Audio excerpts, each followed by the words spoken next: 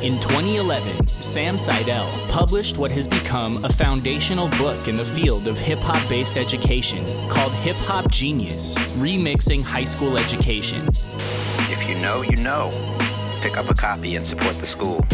The book, available at www.hiphopgenius.org, covers the story of the High School for Recording Arts, founded by David T.C. Ellis. TC, Twin Cities, y'all. Minneapolis, St. Paul. Don't miss out. Hip Hop Genius. Get the book. The book also details how the hip-hop generation sparked a global movement with limited resources by flipping something out of nothing.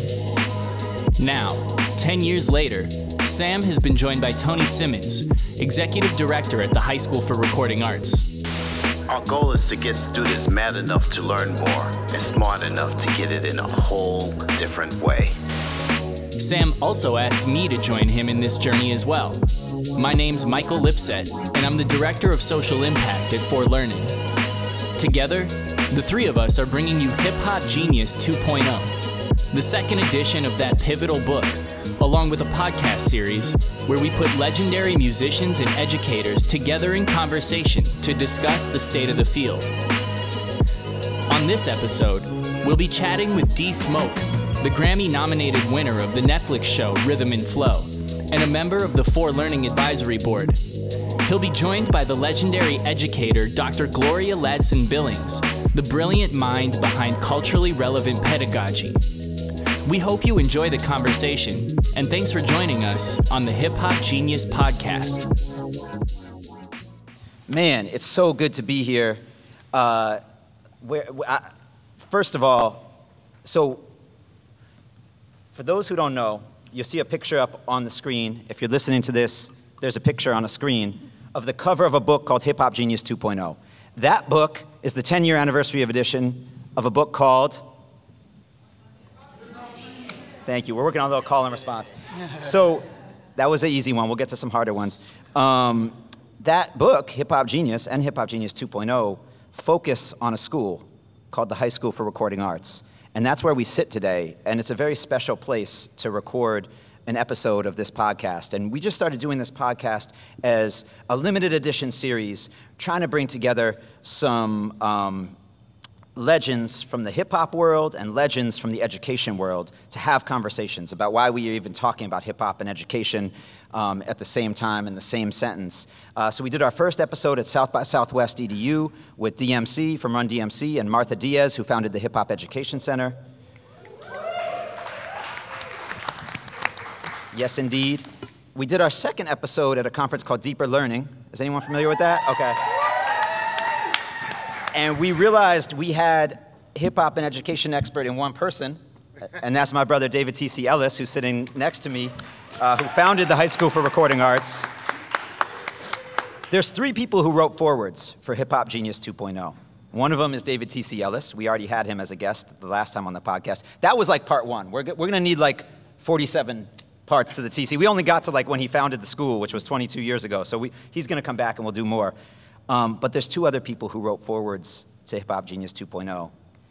And these weren't like, I don't know, maybe sometimes when somebody writes a book, they're like, well, what I'd like to have is Oprah, but I don't really know how to get to her, so I'm going to go with Nopra. That was not the situation. These were literally, when we sat down and were like, who would be the best people to accompany TC at the front of this book? These were the two names. And I think I'm super confident you're going to understand why as we get into this conversation. But it's just an incredible honor to have the other two authors of the other two forwards of Hip Hop Genius 2.0 sitting here with us today, Dr. Gloria Ladson-Billings and D Smoke.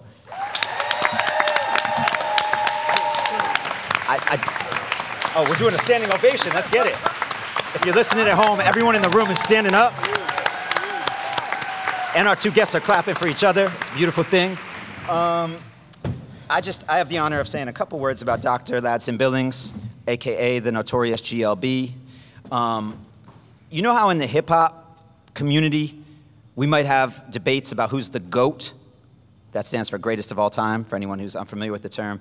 And people would have certain rappers or MCs or artists whose names they'd throw out, and we could have a really good debate for a couple hours on that. In the hip-hop education world, if you say the GOAT, everyone knows who you're talking about. Like, no one's about to start having a debate. No one's gonna be like, wait, who are you referring to? It's one person. Am I right? Like, come on, some of my hip hop ed people here. So, I mean, I don't really need to say a lot, but I do have to say a couple things, which is just one of the things that I appreciate so much about you, Dr. Ladson-Billings. Well, one thing, so the first time we met, TC and I were in New York City, and we were presenting at an NYU conference, and Dr. Ladson-Billings was doing the keynote. And we knew she was gonna bring the fire emojis, but we didn't know she was gonna bring the crying, laughing face emojis. It was a straight up stand-up comedy routine with truth bombs all throughout. We had such a good time. We went upstairs to do our workshop. It was a much more intimate space that we were working in. And when I tell you, Dr. Ladson-Billings walked in and sat down in the back of the room, I'd love to tell you what happened. I blacked out at that point. I was like, oh boy, like, okay, say. But no, just the way you built with us, and to be a scholar of your stature, you know, written such seminal texts about this work that have inspired so many of us in the room, all the accolades, just to be an OG of this, and to still, after your keynote, come upstairs and like sit down and just listen to some people I don't think you knew anything about us, I think says a lot about who you are and the way you are in this work, how hungry you are always to keep pushing it forward. And it's just a huge honor to be some small part of that with you, and just want to say it's a total honor to have you here. Thank you for being with us. Thank you. Dr. Gloria Ladson-Billings.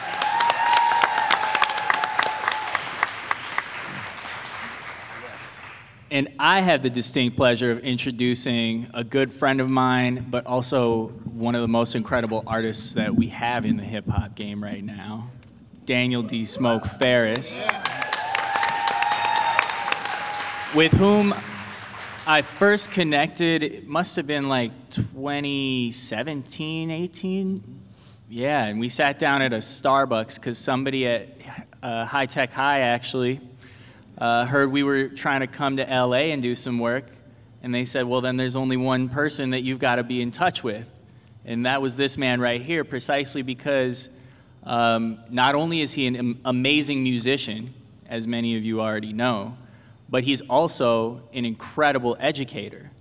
And not just an incredible educator of anything, but an incredible educator of the Spanish language, which if you come from, and I'm sure you'll speak to this much more effectively than I will, but if you come from the LA area, that's the other language to speak, right?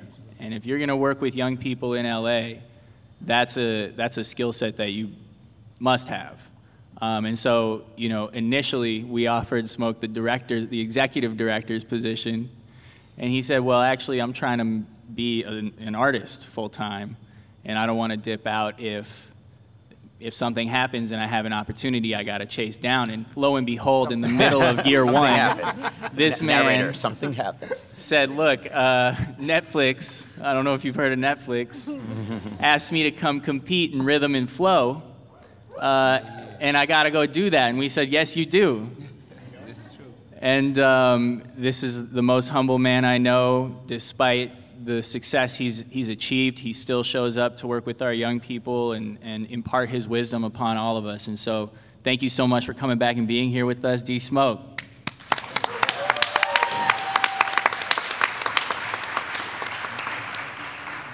Well, the question from D Smoke was, should I say something now? And actually, let's just ask the first question back to the two of you. We'll get this conversation going. And that first question is, what does the term hip-hop genius mean to you? What images does it bring to mind? And what stories can you share of when you, your friends, or other artists or educators demonstrated this ability to flip something out of nothing?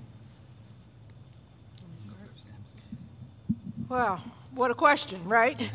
But I did think about this whole notion of, you know, how does someone like me, I'm literally, when they say OG, they mean OG, right? Emphasis on the O.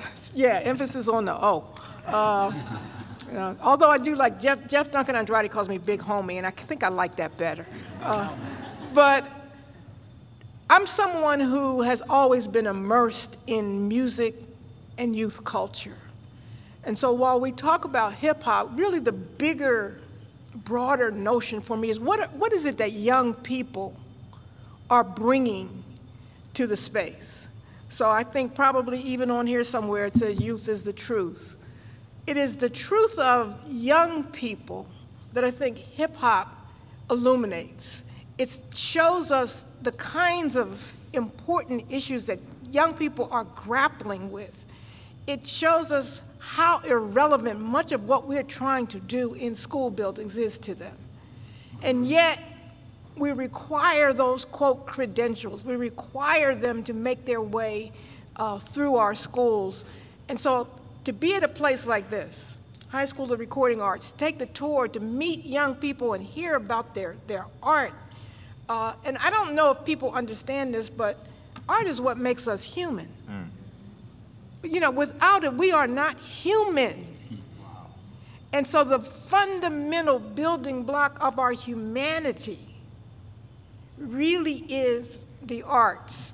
And I also just said, when I think of hip hop, I think about a lifestyle and a philosophy of life. I think about freedom and creativity. I think about democracy. I think hip hop is one of the most democratic art forms available. You don't have to go to the Art Institute, or you don't have to go to a conservatory. You can participate and get authentic critique. I don't know if you've ever been in a cipher, but people will let you know what they think. Authentic critique. It requires you to bring so much of yourself. So, I mean, I'm just so excited to be allowed to participate in this community because I think most teachers, most educators either don't get this opportunity or don't take advantage of the opportunity. And I'll stop there.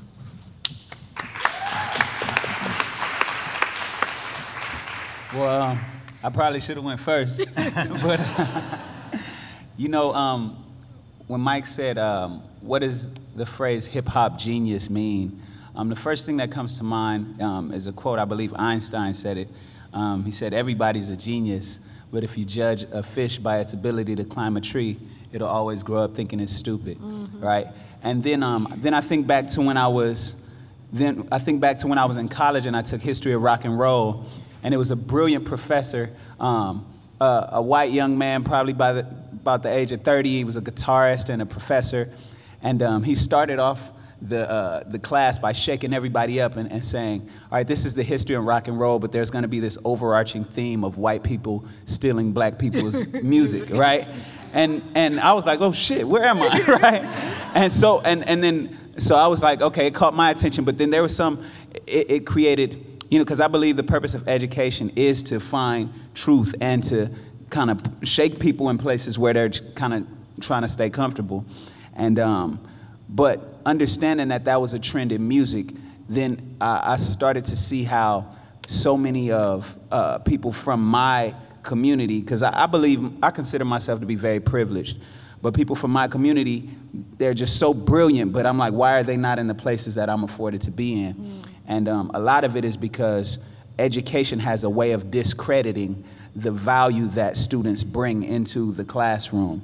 And you kind of spoke to some of, you know, these benchmarks or these things that they're expected to learn that 90% of which they're never going to use and has nothing to do with what their passions are. So when we talk about hip-hop genius, we're basically challenging all that's wrong with education by even phrasing it that way, because it's just giving credit to a culture that has so much, not to contribute, but has already contributed so much to the world, you know? And so if we just create a trend of giving credit where credit is due, acknowledging the strengths and the talents and the natural creativity of students as educators, if we make that our sole purpose, or not a part of how to get them interested in what you want them to learn, but your sole purpose is to recognize them and have them leave the classroom feeling and understanding their value, then education can start to become education and not indoctrination, or not, you know, because we got to think about what it was in America. What was it for? It was to create employees of industries, and that's industries that have since died, many of them. So I'll just go ahead and say I'm proud to be here. on this panel with these people, and who gave me an opportunity at a time where, in all honesty, I needed it. You know, I needed to still work, but I needed someone who understood that in doing so, I'm still pursuing something. And it's this school and these people share a very special place in my heart because this is the work that, you know, that I see myself doing regardless of where music goes or what happens. So thank you for having me a part of this, and I look forward to chopping it up with the OGs. You know, so. The big homie. The big homie. You know? So first, I just want to thank both of you for being here. I'm Tony, for the audience out there in podcast land, from High School for Recording Arts. And I want to encourage both of you to, you know, riff off of each other too, because, you know, more than hearing us talk, we really want to see you guys, like, you know, listening and responding, because, you know, that's where I know the sparks are going to come. But I do have a question. So hip hop, you know, just grew so organically. I'm from New York, you know. I was there the very night. Okay, we're only 4 minutes in, and Tony got this I'm from New York part. Englewood. Right. So I say that to say, you know, through that, the fact that hip hop taught young people through like artists like KRS-One. You know, when you listen to KRS-One, you knew you were listening to a teacher, right? Mm-hmm. And they would say, like, Public Enemy was the CNN of the hood. Mm-hmm. You know, there was always that understanding. But for both of you, when did you realize that there was a connection between hip hop and education as we do it? When did you see that line, like that light went off, like, whoa, wait a second. Within that classroom, within this system, within that building, there's something powerful here that we could be doing that we haven't maybe yet appreciated or tried to do. Go ahead. Okay.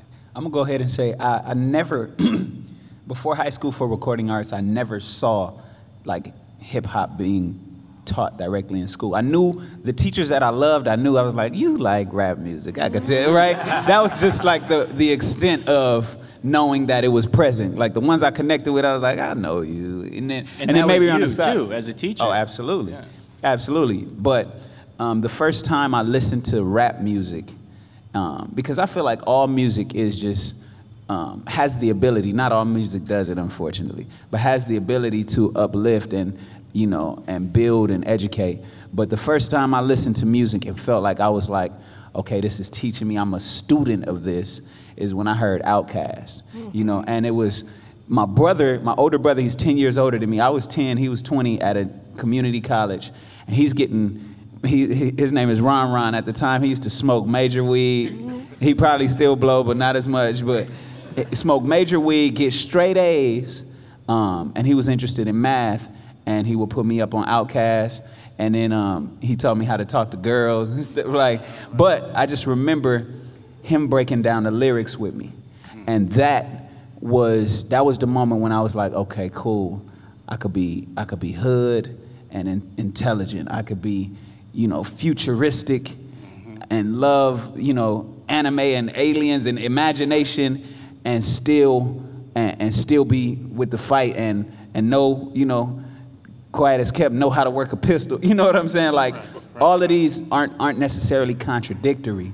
And I think to listen to something that gave me permission to be all of who I saw myself becoming, because, you know, it was non-optional to be a coward. You know, my mom wasn't having it. So, but at the same time, she also wasn't having me bringing home anything less than a B+ average, you know. So that was when listening to Outkast made me feel like, okay, cool, I could be my whole self. I can love to learn, like I've always loved to learn, damn near competitively. Like, if you know it, I want to know it better, you know? And the fact that there was rap music out there that didn't make me feel nerdy in a bad way, because I'll embrace that too. We're full on nerds, but you ain't gonna take my lunch money, you know? So, but I just remember that feeling. And I've brought music, even before HSRA, even in Spanish, it's a rap group out of the Bay Area called Los Racas. and I would bring their music into my Spanish classroom and have people break it down. And the students would be like, hey, Ferris, you know that's a curse word? I'm like, I know, it ain't that bad. Do your work. You know what I'm saying? So it's like, you know it's a curse word because you hear it all the time. I'm not, you know. But so, yeah, I think that I kind of went around, but music has the ability to give people permission to be their entire self, and that is educational, you know. Yes. So let me give you a little bit of a context. I started teaching in the school district of Philadelphia, and yeah, the first line of that, in West Philadelphia, born and raised, is true about me before that man slapped that man, right? But I really was born and raised in West Philadelphia. But I've always been immersed in music. I lived 2 blocks from John Coltrane's pianist, McCoy Tyner. My backyard backed up to classical pianist Andre Watts. So there was always music in my environment. And somehow I went into classrooms to teach and didn't make the connection. I would start every day with the radio on before the kids got there. And I remember one morning, I forgot to turn the radio off. I was rushing, and when kids are already there, and I went to turn the radio off, and one of the young men said, yo, Miss Billings, don't turn that off. And I was like, whoa. I am missing something so crucial to their lives by not including that. So I've never had a classroom without music. In my UW classrooms, I have a playlist. I build a playlist with the students because it's that important to them to understand how this music influences the way they see the world, the way they understand themselves. So, you know, as I said, I was a history teacher, so I'm always taking the long view. That's just what I do. So, of course, I'm gonna borrow some bars from my co-panelists here, you know. Eat, smoke, take your time. It's a long dinner, right? I wish I had your history class. And as you're referencing rhythm and flow, I mean, I've got a question for you, Smoke, about that experience and specifically about that experience as a learning opportunity for you and what we might take away from all of that, the pressure, the context, the setting, the setup. So you were on rhythm and flow, right? You won. It's no secret. Champ. That's right. That's right. A national competition, and you produced through that experience arguably some of your most powerful work. What was it about that we as educators can learn from so as to facilitate our students to produce their most powerful work? That's a deep question. I don't know if y'all want to take on the ideology of the people that put on rhythm and flow. They didn't care, you know. So I don't know how hard on the students you want to be, but daring them. What I would say is pushing them into spaces before they feel ready, because art is one of those things that when you dare to make mistakes publicly and embrace it, it feels more like art anyway. And I learned that on rhythm and flow. Like when I knew I had a very lyrical verse about my family and about, it was more words per second than I should have done with 24 hours time to get on stage and perform it, you know? And what they didn't tell you is that like every beat that I rapped over on rhythm and flow, with the exception of the very first one, I co-produced, you know, and because the producers had one idea or something, and then it was like, nah, we're gonna go this way, you know. But several times I found myself thinking like, what in the hell am I doing here? You know, to the point where, and Shanks can attest to this, we were coming from a boxing match in downtown LA, and I parked, I still had the fob to get into the parking lot at HSRA. So my car is at HSRA and I'm at Staples Center. And we had gone to a boxing match. And on the walk back, me and him were just chopping it up like, we don't know if they're looking for a younger artist. I'm 33 years old. We don't know if they're looking for somebody more, bubble gum, and I already have like some relationships in the music industry that I can use to kind of get my music out there. I don't want to make a bad showing. I didn't want to embarrass myself, and so there was a risk associated with it because there was no precedent set. We didn't know what rhythm and flow was gonna be, so if it came out to be like the rap voice or something corny, then it's like every time I show up like, hey, what's up, I'm D Smoke, they're gonna be like, hey, you from that corny show, blood, you ain't listening to you, and so I called them on that walk and I said, I'm not doing it, and one of the producers from Rhythm and Flow said, what the hell are you talking about, bro? Like, and because I didn't know what conversations they were having on the other side, where they were like, this is a guy who's gonna help us to make this something concrete, They saw all the competition, they saw all the auditions, and they were like, no, we're pulling for you, And it didn't change that I had to go out there and do what I had to do, but they believed that I could do something different on that show. So all in all, I truly believe that that teaching students how to embrace their mistakes, embrace their imperfections, and do it publicly is something powerful, and I was never ready, in my head. I was never ready to go up there and do it. I was nervous every single round. I had to literally tell my hands to stop shaking in the final round. Like, chill out, motherfucker. Like, what are you doing? Like, you've played this, And so, and I think even Queen Latifah said that. You gotta do it before you're ready. That don't mean don't prepare, like prepare for show, but you won't feel like, because you only gain experience in experience, so push students to go, to be strategic, act like you got it already, step up with your head high, don't let nobody see that you scared, but do it while you're still scared. So can I just jump in on something he said, because throughout his last comments, he kept talking about what you have to do, or you need to do. That's the difference between what most of our students experience in school. They don't get to do shit. They just have stuff done to them. Wow. So the two places where I've been able to reach students have been in the arts and in athletics. So I'm not mad at my football players and my basketball players, because they will tell me how, yeah, I get up at 5 o'clock in the morning. Yeah, I go in the weight room because I have to do this. I can't embarrass the team. I can't embarrass myself. That same performativity that human beings desire, we desire to do things. And yet we have never set up a school system, except in a place like this, where young people get to do. And that's the key to it. It doesn't have to be hip hop. It has to be the opportunity to do you. And right now, they don't get that opportunity. I go on. Yeah.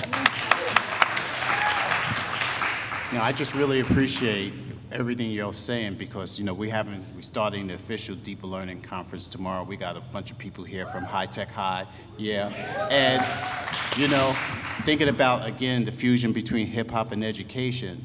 We're big on projects, we're big on exhibits, and one of the co-founders of High Tech High, Rob Royden, always talks about every young person needs to be a part of the exhibit. And he said there would be times where a teacher would say, well, that kid's not ready. No. He's like, he has or she has to still present for the very reasons that you're saying. And it's just so interesting to me that concept and idea around art, around athletics, around schools that do things like we do in High Tech High, and others who recognize that young people learn best from doing is just really interesting to me. I forget what musician said it when they said it's not there are no bad notes, because it's the note that you play after it that makes it art. Miles Davis. Yeah, Miles. I thought Davis. It was Miles. So there you go. If we applied that to like when students are using projects, like how like comedians do that all the time. Just that freeness to be human in front of people makes everybody in the room just feel better.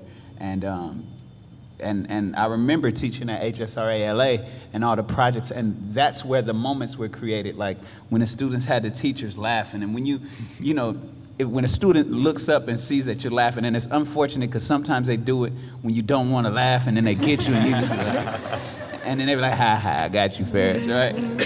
But they know they've moved somebody, and so when you create those type of experiences, it's super powerful in any educational space. And that's like, I read a book as a teacher called First Days, and it's about the importance of how you start off that experience of students acclimating themselves to your classroom. And one of my goals was always to create, like, one, to get them to put on paper and to articulate what their life experiences were, right? So I'd model it by being like, Pops was locked up, I did martial arts, this, that, all the things, I just throw it all on the table and then be like, all right, now y'all tell me. And then describe your community, describe you and your community, and then we'll have a discussion around that. And try not to make it so dark, because even in the hood, it's just funny shit at all times. At all times. Like, even gang members are the funniest people you ever met, while it's not violent, but just to, I forgot where I was going with that, but yeah, jazz music. Everybody listen to jazz music. This whole piece that each of you has talked about, and Tony, that you were touching on around giving students the opportunity to do and to learn through mistakes or whatnot. TC reminds me of something that you said to me when we were working on the first book around, if I had known how hard it would be to start a school, I probably never would have done it. And I tried to create a school that kind of puts students in a similar situation. Like, they know enough to try and be supported. They're not going to get hurt if they fail, but they don't know everything about how hard something might be that would discourage them from even jumping in and trying it, and that you tried to build the school to kind of imbue that same thing that you had experienced in the process of starting it. Yeah. Do you want to? Yeah. Thanks. First of all, I just have to say thank you to the staff and the students at HSRA. This place has been an amazing dream come true, and there's so much energy and opportunity that's coming out of here. And like you said, I realized when you don't know, sometimes you can be overeducated. You know too much, and you don't even try to do it because the obstacles seem insurmountable. Because truly, if I knew what I was gonna have to go through, I could have never accomplished this. But I think moving forward and having all of the obstacles and everything revealed to me, I'm really looking to people who are like sitting on this panel and people everywhere. What do we do to command and demand freedom to really educate our young people and give them the opportunity that they really need outside of indoctrination and just being having education done to them? We have to continue that fight, and so I'm looking for other ways to navigate that water and figure out what are we going to do. Do you have anything that you think would be working for us? Yeah. I think, and I feel like we've done this a little bit, but like a student-run tour, like in the forward, I kind of spoke to like how many different professions I had to interact with to successfully complete a tour, and to have a module or a class or a course like that's all project-based, where the end result is, with every student playing a different role, a successfully run tour. And because around the artist, there's so many different roles they can play. And of course, we all share the common passion for music, but I got a homie that does sound engineering, and he does it for, Kendrick Lamar and everybody. He does live engineering, and then another homie who does that as well for, the Jacksons when they tour and all that. But they all came from the same like small little church where they was doing it at the back of the church, and then branched out into it, and so, and then another friend who's like tour managing, then another friend, and these are like homies who I could see myself in a classroom setting with. Like I would be just as cool with them there as I am on tour. But I think as a project, I think that would be something that's like, okay, now our goal is to make, you know, the engineers, there's so much math that goes into it from the people building the stage. Like if there was somehow a way to, I don't know if it's a partnership with Live Nation or something that has students in every place that, you know, that each job that's required to put on a tour. But I just see that being something that could really help students get hands-on experience early on and just get exposed to all the things around music that'll keep you listening to music. And because fame ain't for everybody, man, you know. Like some people, it ain't, you know, it's hard. But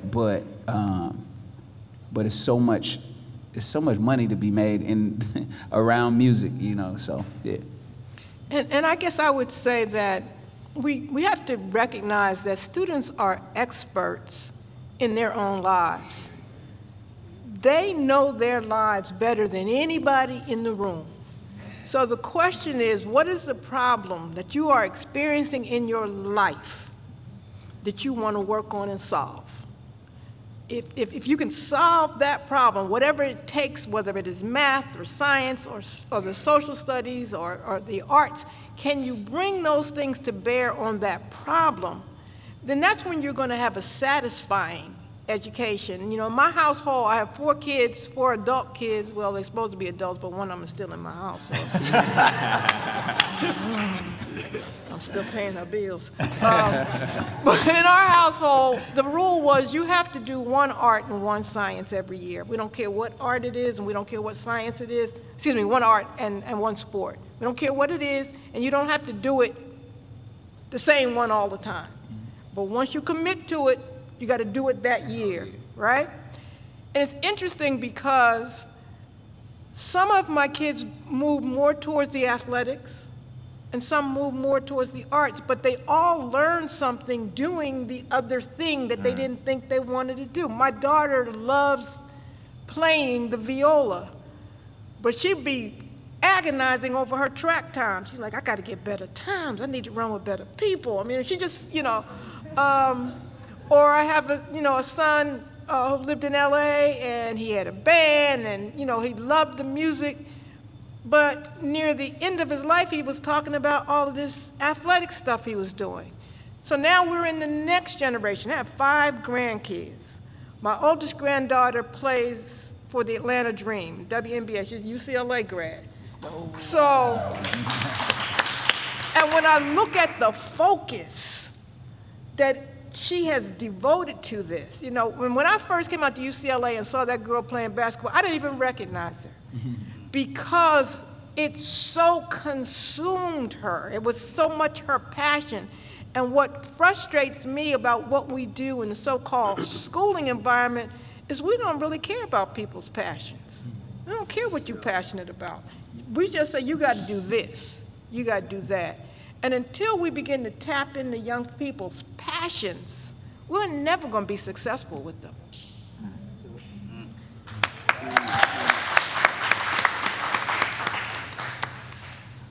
So this question is for Dr. OGLB, the big homie. And it's about blowing up and going viral as an academic. You have done that probably as much as an academic can. And so the question is, in reflecting upon this somewhat modern phenomenon of going viral, what was that like for you, and what about that experience might we take away in the education space? So D Smoke mentioned that fame is not for everybody, and I made a decision to not worry about success and to focus on significance. Bars. So I'm much more likely to tell you about, quote, my legacy the young people who are out here blowing up because I had a chance to spend time with them. I'm on the advisory board for our first wave hip hop arts program at the University of Wisconsin. One of our first cohort people was a young man from this area, Denez Smith, the poet. And to see him go from someone who was totally disinterested in school to become like a poet laureate, got another young brother, Johnny Triumph, who's won contests on spoken word contests. Just to see these young people pursue their dreams, for me, that's the significance. I could care less about the success. Everybody got to hustle, everybody got to hustle. Helping to get these young people out here to pursue their dreams, that's my hustle. Can I build on that question too for both of you? So one of the things that I admire about each of you is, so you've both blown up in that way and had these successful careers, and one of the things that comes with that is a lot of people coming to you, just the people dynamics, I guess, right? So you got people who, both of you are like, people love y'all. You don't have nearly as many haters as a lot of people, but you do, there's haters, there's the subliminals. No, I know you do. We were talking about it a little bit.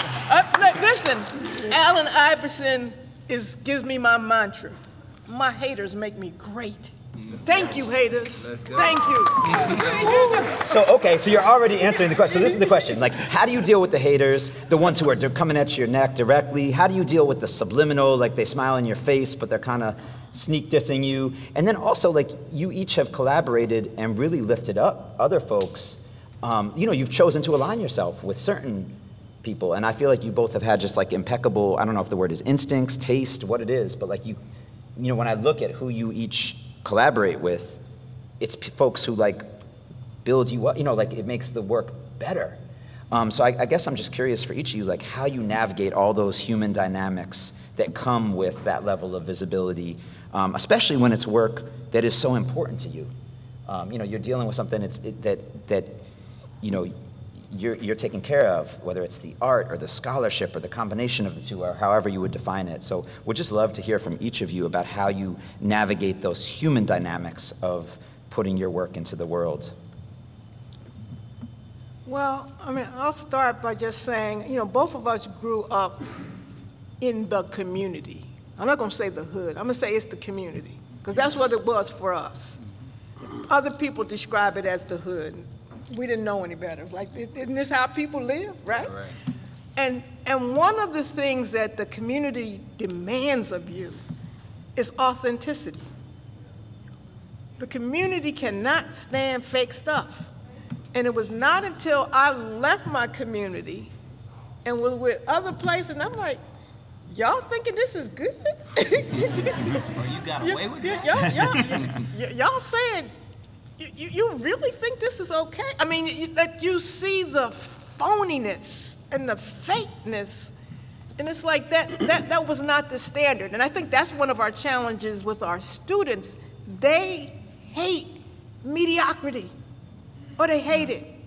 They absolutely, our kids want excellence. And so our school system is built on mediocrity. It's like, a C is good. We elect presidents with C averages. It's like, that's good. And I'm like, how I've traveled the world, and literally people in other countries say, how do y'all pick these people? They like the middle of the road people. Some of them ain't even in the middle of the road. They bringing up the rear, and y'all are like voting for these people. So it's a really interesting ethic that capitalism, because we monetize everything. I make my students read The Big Payback so they understand the business of hip hop, okay? Yeah. And I talk to them a lot about how they are just giving their product away. I've had students who go to poetry slams and say, people up there doing my poem. I'm like, yeah, because you put it on YouTube, and it was good. And so they took it. And so just trying to understand, how do you stay authentic? How do you stay relevant? And how do you stay significant in a culture that glamorizes people for doing nothing. I mean, we got TV shows where people, they don't do nothing. They don't add no value whatsoever. Oh, they take from people. God, they don't give anything. And we steady paying them, right? So this is the challenge of making sure that we stay authentic. And we look for that, at least I think, you know, in the people that we interact with. Yeah, people going to tell you, oh, I love your work. Oh, I did. That comes with it. We can't get the big head over that. Because tomorrow that person be writing a critique about you. Absolutely. Tomorrow that person be on social media. Well, she didn't even say nothing to me, and I told her so. You can't ride that particular wave. You do have to learn to be as true to yourself as you know how to be. Absolutely.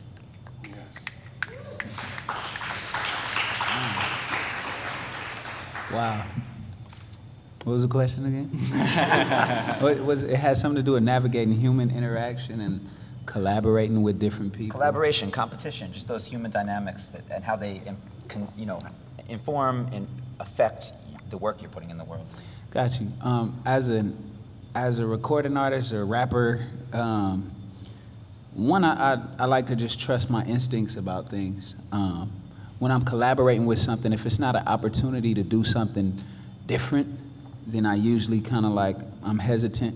Not to say that I won't do it, but it's funny because I've reached out to a lot of artists that I love and respect for a feature, and you know, they've kind of gave me the nod like, man, love what you're doing, but nothing might have come of it, you know, and you know, I'm a big boxing fan, right? And I don't charge nobody for that response, right? Because I believe that that the price for a feature is, in general, is it being mutually beneficial, right? Now, it does benefit me to be the first person to discover somebody that's super dope. That's beneficial, like, hey, I want to put y'all up on this kid, you know what I'm saying, from St. Paul, and we're gonna do something, you know. So that's a form of mutually beneficial. It doesn't have to be like, oh, I got 1 point whatever million followers and you got 2 something, so let's get, it don't have to be that, you know, especially when you're an artist like myself who does look to add value, not just gain or take from what the game has to offer. But when people don't respond to me, you know, I don't take that as they haven't, you know, they don't see my value necessarily, but, you know, people, you know, I'm just an understanding person, so I don't, you know, and my business doesn't require other artists, so I think the main goal is to be self-sustaining so that everything else is fun and everything else is added. But I can't wait to put out a project that ain't got nobody on there, you know, so it's just like, hold on, man, let me show y'all what's up real quick and act up.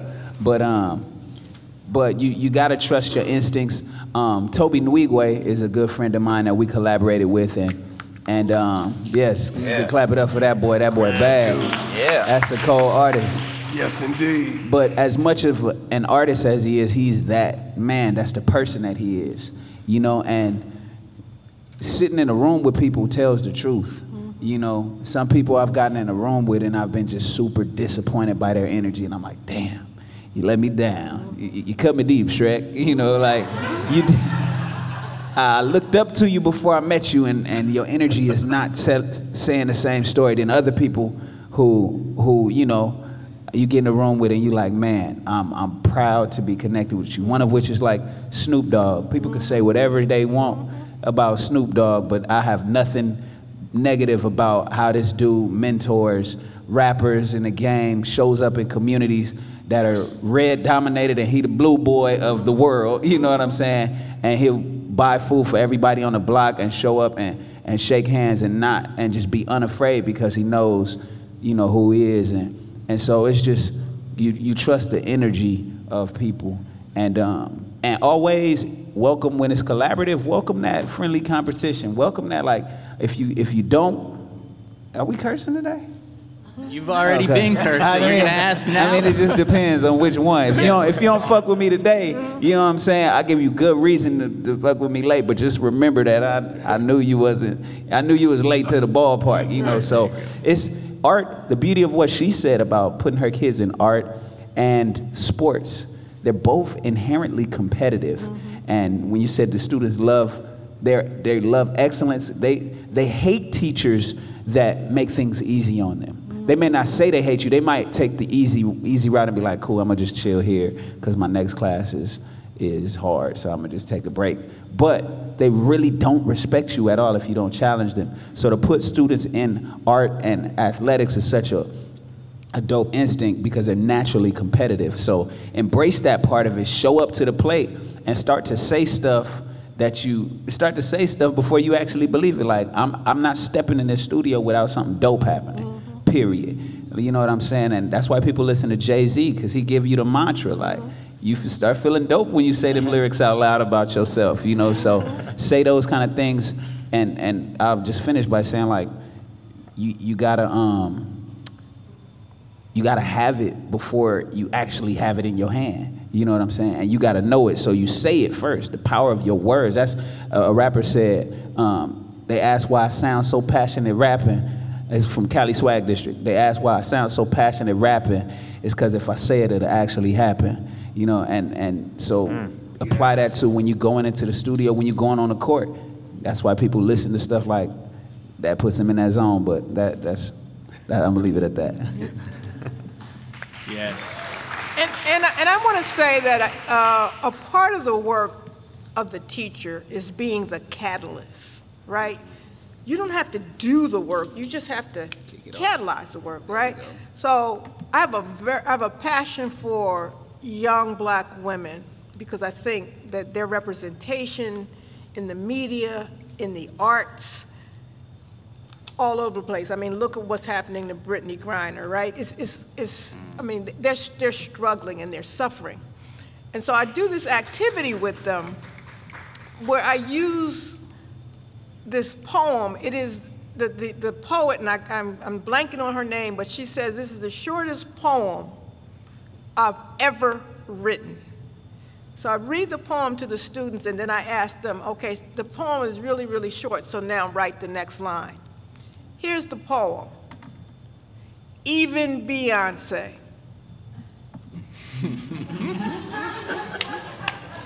And when I tell you that these young women, even Beyonce, have trouble with her man. Even Beyonce worried about baby weight. Even because, you know, we've created an icon. You know, we've tried to make Ms. Carter perfection, right? And so the idea is that she didn't have any problems or she didn't have anything to deal with. Helping young women understand that it's just a condition of being a woman in a society that is sexist, that is racist, that is homophobic, that is against people with disabilities. Anything that is colored outside the lines is, quote, wrong in the society.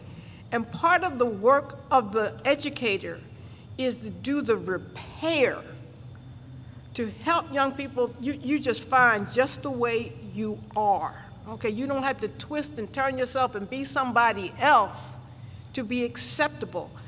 That's not a message that most of our kids hear, and I would venture probably the lion's share of the young people who come here have heard a different message before they got here. Yes, yes. So I just have to say how cool it is to be up here, part of this conversation. And with that, after this question, we're going to share that space with the rest of the audience. So the original Hip Hop Genius, the first book, the one Sam wrote, was basically this man's story and about the creation of High School for Recording Arts.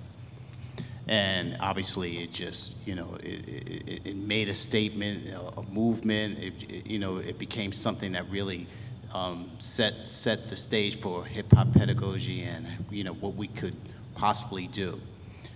So why write a 2.0, right? Basically, we knew it was a call to action. 10 years later, after Hip Hop Genius, what has changed? You know, what have we done to move the needle?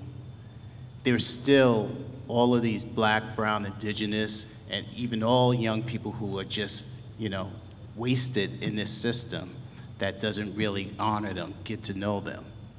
So, our whole aim is that high school for recording arts shouldn't be, this unicorn, right? These young people around the country need more people understanding hip-hop pedagogy, not from just a genre of music, but really about loving young people, about honoring them. So my question is, what do we do? We're asking the question, but it's like, how do we begin to bend the arc? COVID kind of, it disrupted the system, right? For the first time, we begin to see some light, that the system was beginning to understand that young people can't just be taken advantage, for. They're voting with their feet. A lot of them aren't even coming back. But now, everyone's trying to go back to normal within the system. How could we make this thing make a difference so that we can have Hip Hop Genius really be about something? I think it's a tough question because it's not an either-or question. I think it's a both-and question. On the one hand, we know that our young people are creating this art form. On the other hand, we know that it's been so monetized. If it weren't for, quote, white middle-class kids, it'd be hard to make money, right? That's who's buying it, buying the art. But it's still devalued, right? So there's this tension between we want it, but we don't want it.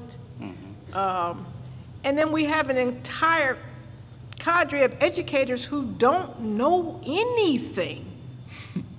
I'm sorry, I'm talking about my own people. We don't know anything about the art form.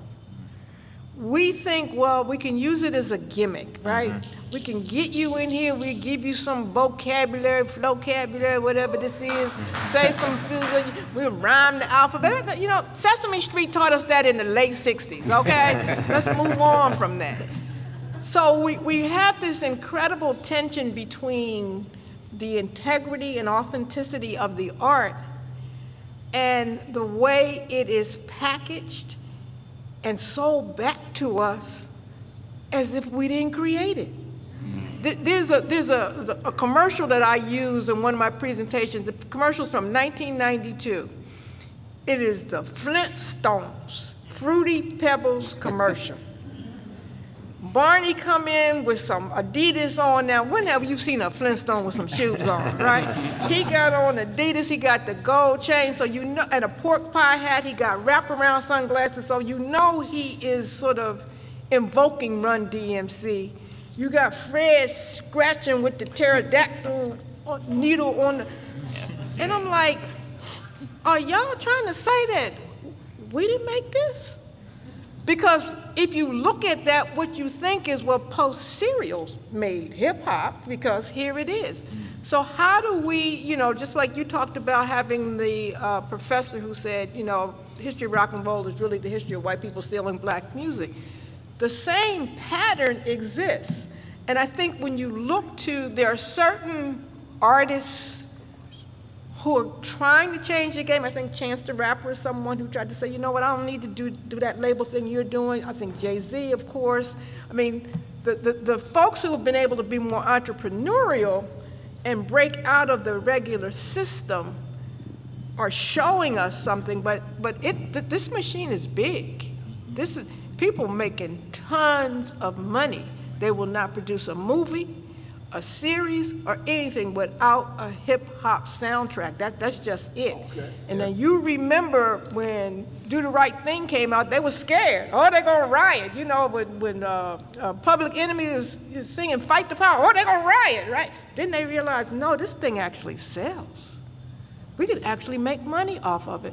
So I think the tension between encouraging young people to do the art and the monetization of it, which they don't really benefit from, is one that is very, very difficult for us to kind of navigate. And if we as educators aren't willing to do the learning, I help kids write their college application we use Cool Mo D's I Go to Work. That's what we start with. We look through, how is this guy talking about himself? I also like it because it's the only rap song that got the word dissertation in it. You know, I like that. Right? It has the word dissertation in it, right? I think there have been a couple since. Since then? Okay, well, that's the one I remember. But what I'm saying is, until we as educators learn more about the art form, we can't, we can only do a boutique program. We can only get a handful of educators to put together a school. How do we get, I think the real question is, how do we get it across the spectrum for young people? And also, I just want to say, if you go back to the original Hip Hop Genius and the notion of flipping something into nothing, it's not always about the music. It's literally about doing something totally different for kids. And that's the part that I hope we can get educators to buy into. Yes.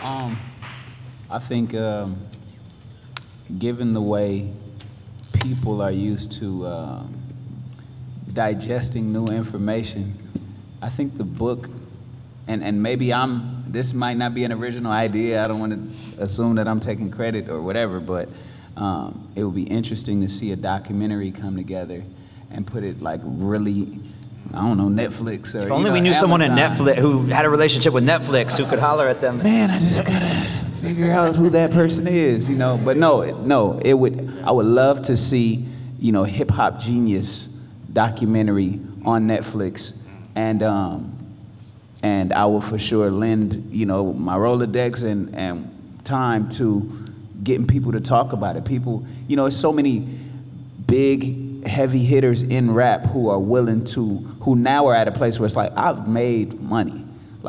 And we know a million ways to impact students and lives and stuff. It's second nature to us. But people who have been in the money world for so long, and that's why TC plays such an interesting role, like having been an artist and being able to do this.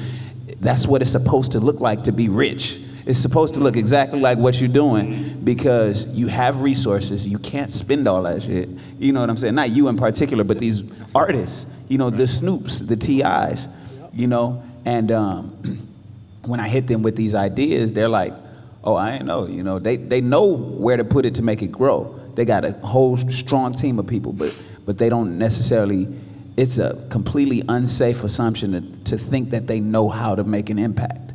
And it's crazy because they have such a huge impact, but they don't know how to do it like tangibly and intentionally. So to give them an opportunity to do so, to be like, hey, look, there are people who are putting your music in schools and using it in a way that's gonna help kids understand themselves intentionally and valuing the kids, because they also know some of the negative effects that some of their music has had. They got to live with it. Mm-hmm. So I say all that to say, in the way that I can speak to it, there's so many artists that I'd love to be like, hey, we're doing this documentary. Let me get 30 minutes of your time. We'll pull up and get you on camera talking about it. And to do it first and then to pitch it is so much more powerful. But I think that would be something really dope to do. Because if we create the demand for it, then and some people just need to be shown instead of told what it looks like, and so in doing so we capture what's already happening here, and perhaps educators in public institutions that are up against, like I was up against so much. I had to argue against. The only thing that kept me from getting fired plenty times was that the students were like, he's an excellent teacher. And so I would tell principals to their face, like, no, like I'm not gonna do that. No, I'm not gonna teach straight to the answers of the test. No, if I kick a student out, you're not putting them back in my class because I love them to death and I'll kick them out for a reason. You know what I'm saying? I'm not gonna compromise the whole vibe of this class. And I couldn't do that if I wasn't doing well with the students, but I think it should be a documentary. I think it should be on TV where people see it and they're like, oh my God, hip hop and education, I never knew. Y'all heard it here first. There it is. Yes. Make some noise for D You spoke Smoke. it into existence. With a dope ass soundtrack. You know what I'm saying? There you go. Right. There you Make some noise for GLB, y'all. go. Go get a picture before Let's open it up to a Q&A. I'll come around with this microphone here. If there's folks who want to ask some questions, go ahead and raise your hand. I'll come to you. Mr. Joe Nathan, right here. Oh, I know Joe. You know, nobody with a mask, but I know who he is. So I want to pick up on the comment that was just made about a documentary. 46 years ago, a young man got tapped on the shoulder because he was sleeping in school. And he's on the stage right now. And he might want to tell more of that story. But he hated school, and he might want to say more about that. And he was in a school where people believed in the things that you were talking about and had a chance to do projects and make a difference. And it was about, what do you care about? And Dr. Ladson-Billings, 41 years ago, you came to this city and stunned people by telling... Was I 3? And you showed precisely that kind of wit, which made you beloved. So I want to suggest 3 things. First, we should forget trying to convince educators is a priority, because we tried that for 40 years. And they've tried to kill this school, and they've killed a lot of really good schools that were trying to do it. They haven't killed this one yet. They haven't killed the school that TC went to, but they've tried, and they've... So I want to suggest 3 things. One, that we ought to pick up on trying to work with Netflix. The founder of Netflix actually loves charters. That's number 1. We ought to pick up on that, and we ought to use the arts the way that the women's movement and gay rights have used places like the movie Rent and the musical, because I think we need to go to the public. I mean, we've tried for 45, 50 years to convince people in colleges of education, with due respect, and they don't buy it. So 1, we ought to be doing that. 2, we ought to have more stages where not only wonderful people like you, but also younger people are there. Because TC helped convince people all over the United States when he was 16 and 17 about why this kind of thing makes sense. So we ought to have young people at the center of all of this. And I don't mean any disrespect to any of the adults on the table, but we ought to have young people because their stories are really compelling. So that's number 2. And number 3, we ought to have a massive effort geared to the election that's coming up, where young people are helping to lead the discussions with the people who are running for office all over the United States. And those are 3 concrete things I think we ought to be doing in the next 6 months, and I'd welcome your response. And by the way, David and I have known each other for 46 years. Well, I don't disagree with you, Joe. First of all, it's good to see you. I'm an advocate of failing big. And what I mean by that is when, every day in classrooms all across this country, people are having small failures. And when you have a small failure, you try to hide it, right? Oh, that didn't really happen. But when you have a big failure, you have to confront it. And sometimes, even when we think we want to do something new or different or exciting, we have to be willing to experience the failure that might go along with this. Case in point, Allen Iverson is the reason why hip hop and basketball is like this. By himself, from his braided hair to what he was wearing that caused the commissioner to change the rule.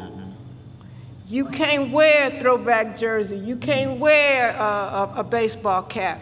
Grown men being told what they could wear, but because they were scared of what Allen Iverson represented. But what he represented was where the youth culture was going. So in some ways, when I say, well, he quote, failed because they made all these rules about it, but no, he really actually opened up the entire basketball and athletic arena where people said, no, this is really our culture. This is what we care about. This is what we do. You're not going to sell Beats headphones without getting them on an athlete. You're not going to sell certain things that come from the arts without getting them on the athletes.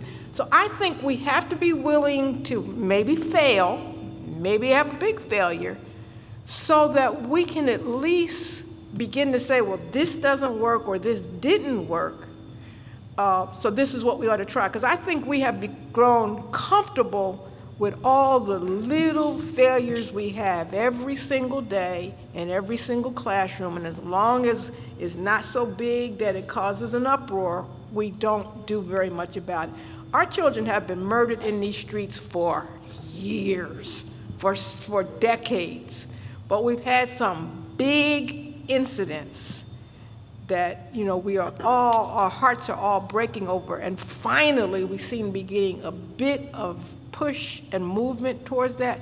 So I'm not saying we need to have that kind of failure that hurts people, but I think we do have to be willing to put ourselves out there, go for broke on this, to be able, you know, to say our kids matter that much to us.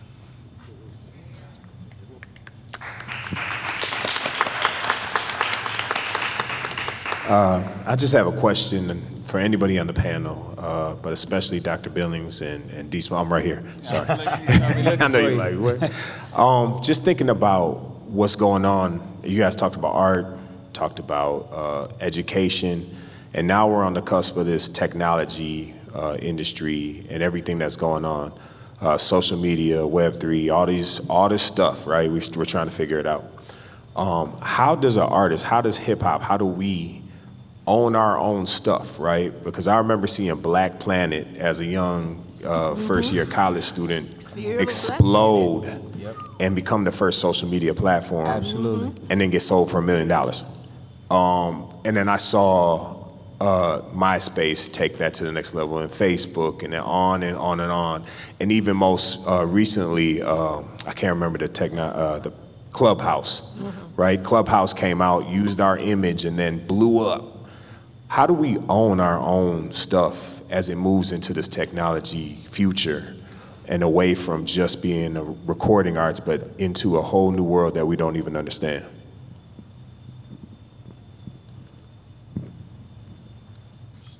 That's a tough question. I can answer it on a smaller sense. I'm just proud that in the hip hop community, artists are a little bit more aware now than they were in like the earlier 2000s of the contracts that they're getting into. And so it's interesting when you start talking about having an idea like a social network platform. And I'm glad you said that out loud, because I've been saying like, Black Planet was the first one, you know what I'm saying?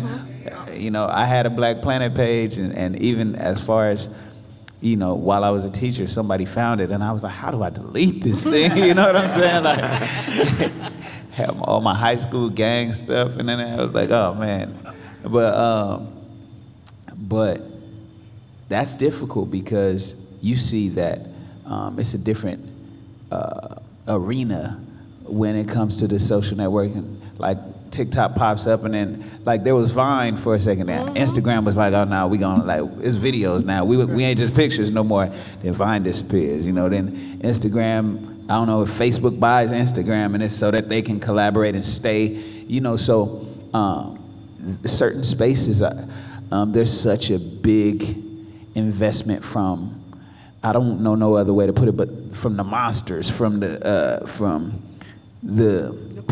the corporate people who are invested in controlling the world, you know, that, you know, you step into certain places and it gets real hostile. So I don't know that world, but I do know as an artist, being an entrepreneur is the way to maintain ownership, like managing yourself first, you know, having discipline internally, and then allowing that to spread into the people that you work with and inspire the people that you collaborate with, is the way to begin to monetize things at just a small level and watching them grow.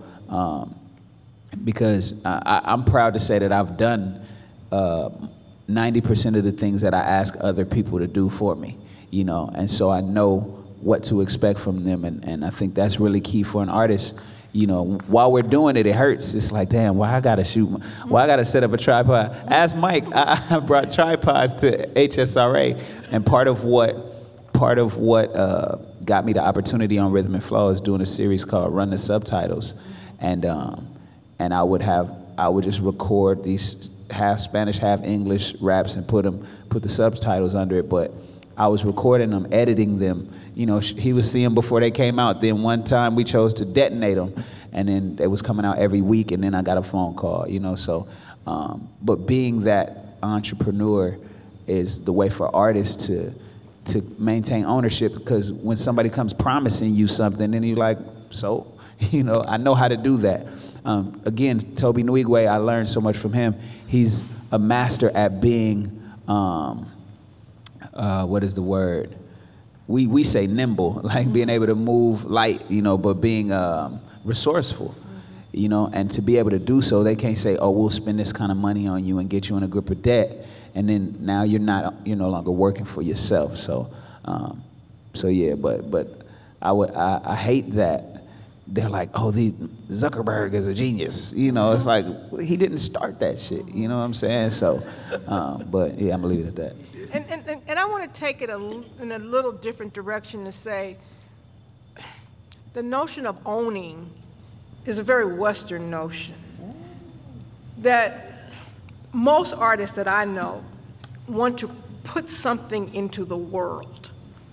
They want people to enjoy it. They want people to grow from it, to experience it.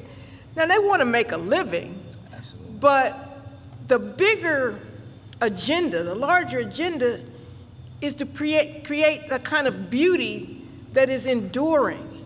Yes. You know, one of my, you know, like I told you, I used to teach U.S. history, and I taught it in Philadelphia, so you know I know all about Benjamin Franklin. Benjamin Franklin was a G. Can I tell you that? Because here's a guy who says, oh, what if we let people come and get a book, read it for a couple weeks, and bring it back? What? Yeah, let's just like I have a bunch of books, and people just come and get a book, read it, bring it back, get another book. Well, what we gonna charge them? We ain't gonna charge them nothing. What? You gonna charge them nothing? No. You just let them come get books and take the books home and bring the books back. I didn't bring my books back. Now, someone said to him, you ought to patent that stuff, man. He said, no. I just want that to be in the community. So here's a guy in the 1700s saying, go to a building and go get a book. Here we are in the 21st century. Yeah, we know what a library is. What is it that we want to contribute to the world? Right. And I don't want us to lose sight of that, because I think that's the bigger picture. Again, like I said, everybody needs to make a living. Everybody wants to eat. But, you know, Smoke said, listen, it's only so much money you can, he said, how many cars can you drive at one time, right? At one time. You know, how many houses can you live in at one time? So, at some level, we do have to help our students understand that they are to make a mark on the world. And they do. I mean, they do it all the time. I mean, the entire fashion industry is based on what our kids wear. Because they come up with some crazy stuff, right? And then you see them walking down the street, and you be like, whoa, why you got on one green sock and one yellow sock? I felt like that today. Hey. There's somebody, Bombers are gonna make green and yellow socks, right? Exactly. So we know people are going to take their ideas, but we want them to feel confident in being able to put stuff out into the world. I have literally had people come up to me wanting to sell me something on culturally relevant pedagogy. I'm like, seriously? Seriously? That's what you want to do? That's what we're doing? You're taking my stuff and packaging and selling it back to me? So we know people will do that, but we do want, like I said, we just don't want our kids to lose sight of the really, again, this notion of what kind of significance do they want to have? What mark do they want to leave on the world? When I think of someone like Nipsey Hussle, he left a mark on the world. He didn't just, you know, he didn't just make money and now I got all these songs out. It's an enduring, important mark. Kobe Bryant, it's an enduring, important mark. And so that's what we really want for our young people. We want the ability for them to change the world and to believe they can do it.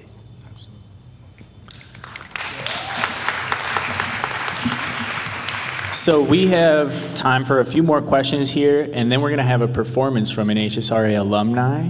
So I'm going to hand it here to Kojak for a question. Go ahead. So my question was, where the power of academics in as well as music and artistry, I feel like that contributes a lot to like storytelling.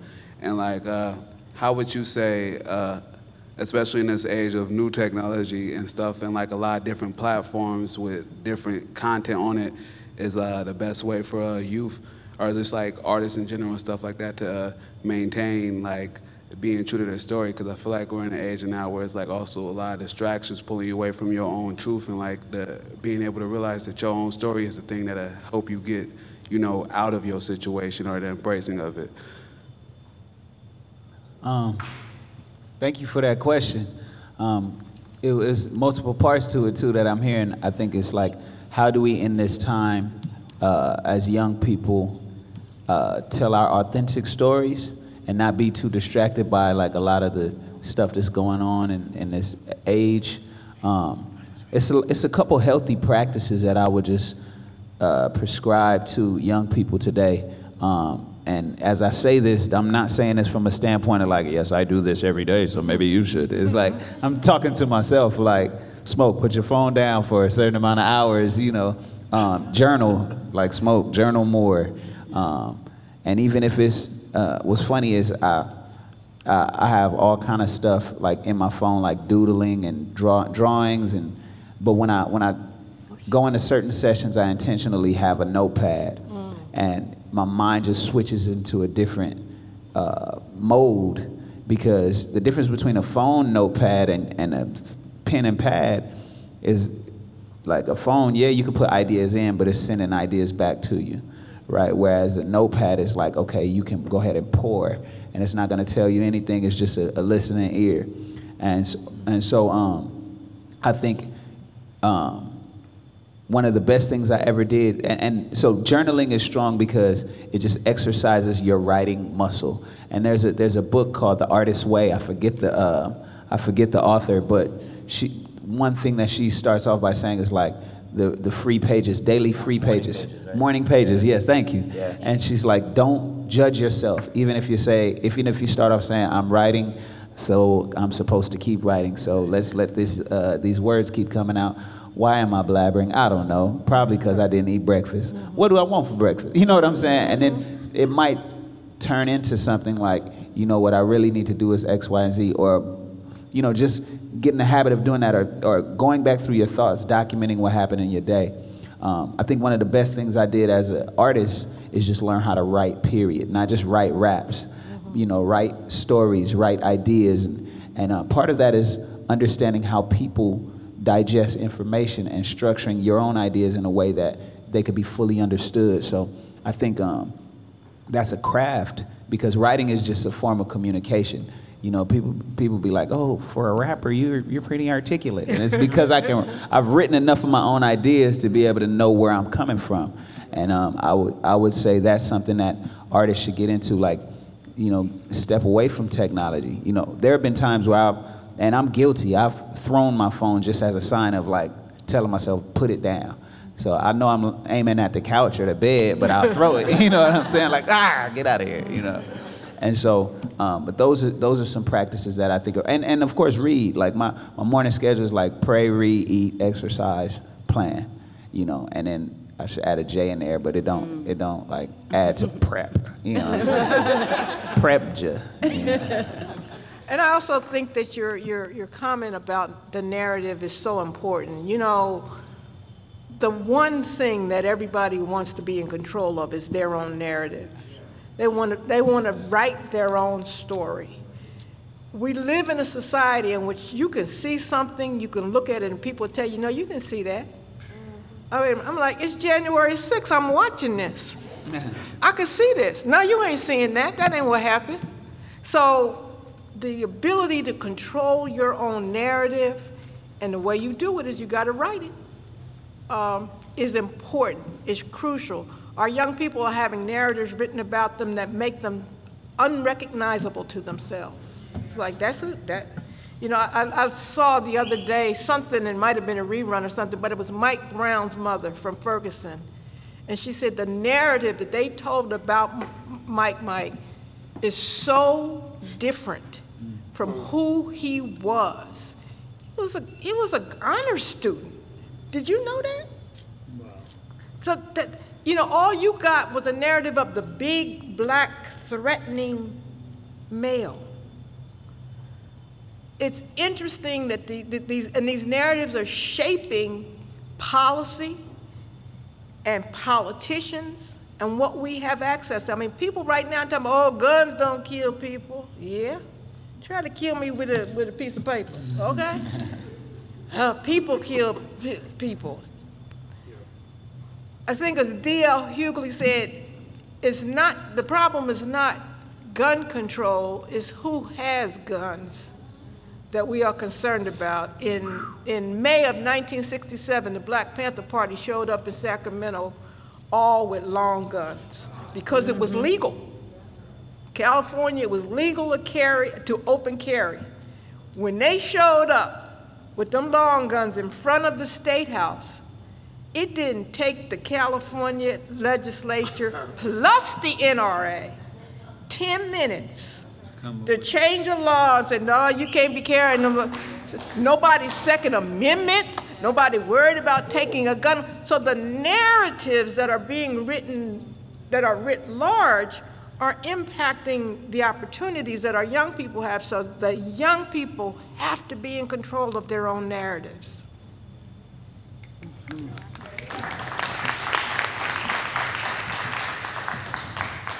Dr. Ladson-Billings, I'm Dr. Michelle Strina-Pledger. We met in the hall and then again at the table.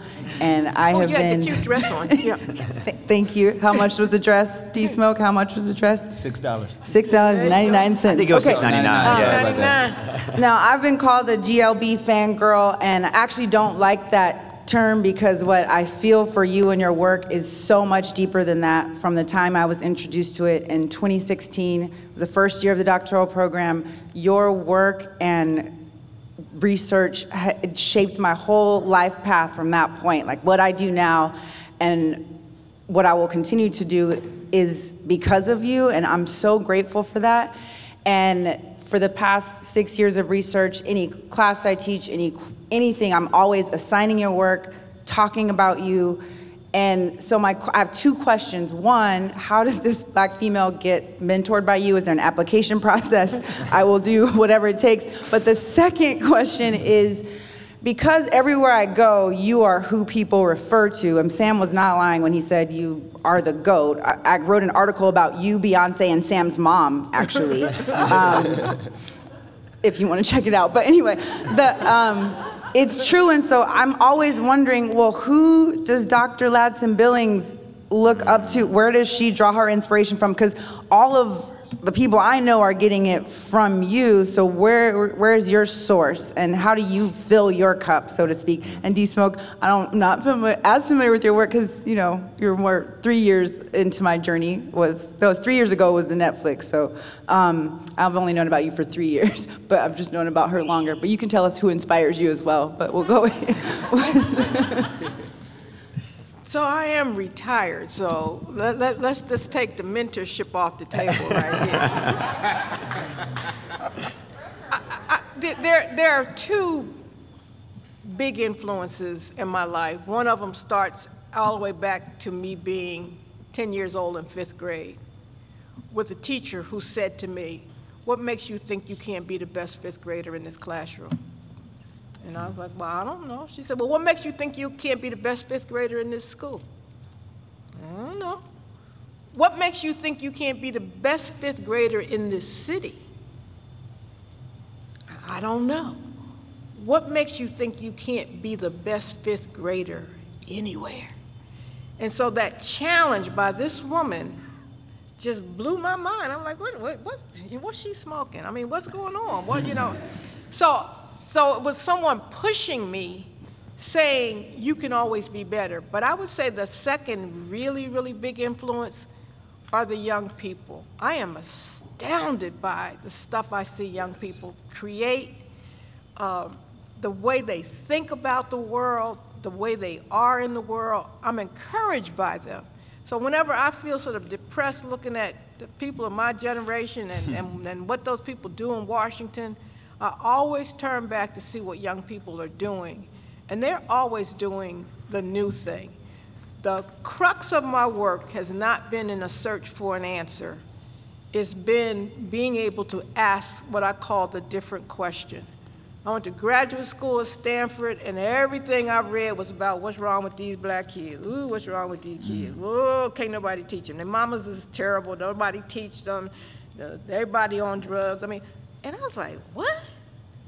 Somebody obviously can teach them because I'm sitting here. And so the question that I began to ask, which I didn't think was a revolutionary question at the time, was, well, what's right with the kids? Do we know what's right with them? And in my quest to find teachers and parents and community members who upheld the kids, who got it right with them, that's really what has built the career for me, is that I've been able to find at least what I would call existence proofs. High School of Recording Arts is an existence proof. I'm sure that people say, can't nobody do nothing with them kids. You know, they just want to gang bang and they want to do, but here they are doing something. So I think, you know, your chore as a scholar is to ask the different question. Don't fall into the trap. It's just like the young person we talked to earlier about the narrative. Write a different narrative. Write a story that that turns upside down the assumptions that people have about us. I don't know how many of you watch the series Atlanta, but whoever is doing the writing on that show, they are on it, because they're making us go, what? Say what? Did what? I mean, just that episode with Biffy and the hair, the barbershop, it's like those of us who grew up in the communities, like, yeah, we know that person. We really do. We know this person is not on time. It's going to take you 80 different places before they do what they said they were going to do. And yet someone thought enough to make it a piece of art, if you will. And so I would just challenge you to just ask a different question and not fall into the trap of the ongoing, or I guess what Henry Louis Gates would call, don't fall into the trap of the master narrative.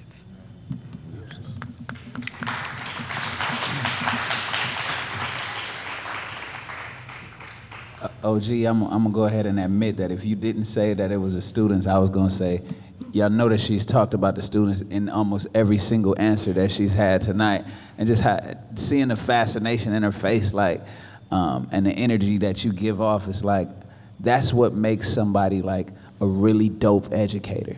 Like the moment you think is, here, I'm gonna give y'all something, and that's it, you're terrible, terrible. And I pray that there aren't teachers in here that's like, oh, it's me to you and that's it. If you're not trying to learn from the kids, one, you're making things hard on yourself.